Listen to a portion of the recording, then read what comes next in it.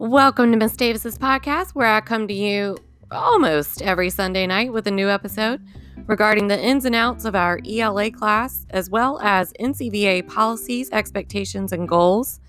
There is not an interview today, but there's a ton of information that you need to know.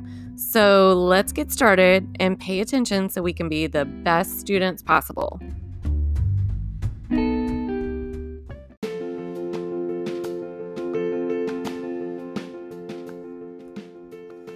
For your OMS lessons this week, you will have a quiz on Monday and Thursday. So make sure you check your announcements so you will know what is involved with each quiz.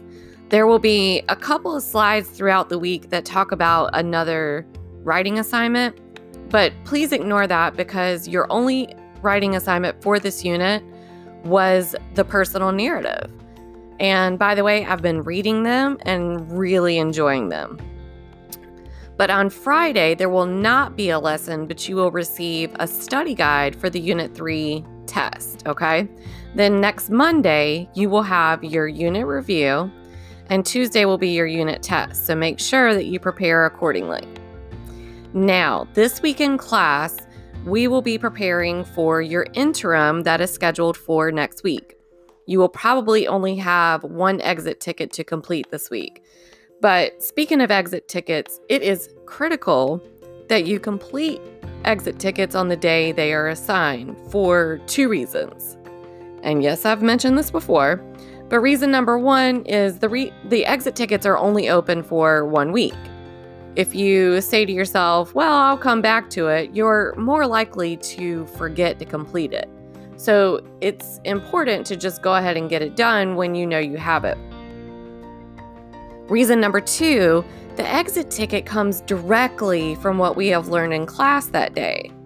It's more effective to do the exit ticket on that day when you still remember the information, and your grade will be higher because of it, more than likely.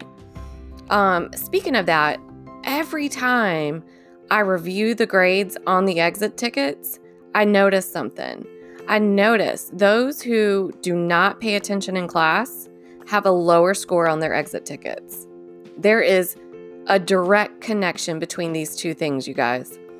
No matter what group you're in, 1 through 7, I notice when you don't respond to me in class, when you don't pull in and you don't contribute to the discussion, it shows in your exit tickets. When you participate in class and help poll answers and help participate in the discussion, you will see your grade get higher. Okay? Also, when I see you participating in class and putting forth all the effort you can, I'm more than likely to help you out if you miss an assignment or something. Okay? Because in all honesty, and let's really think about this.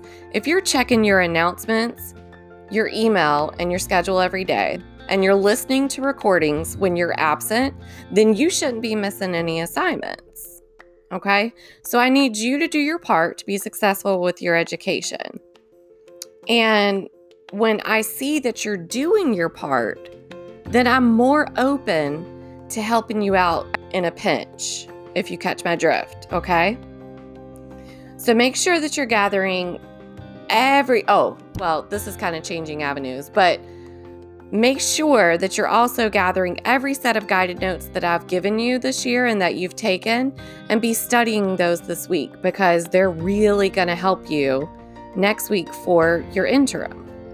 Now let's have a great week this week and make sure you put forth your best effort in and out of class, and just imagine the difference that can make. Don't forget to do something kind for someone else each day because kindness is always returned to you. All right? Bye, you guys.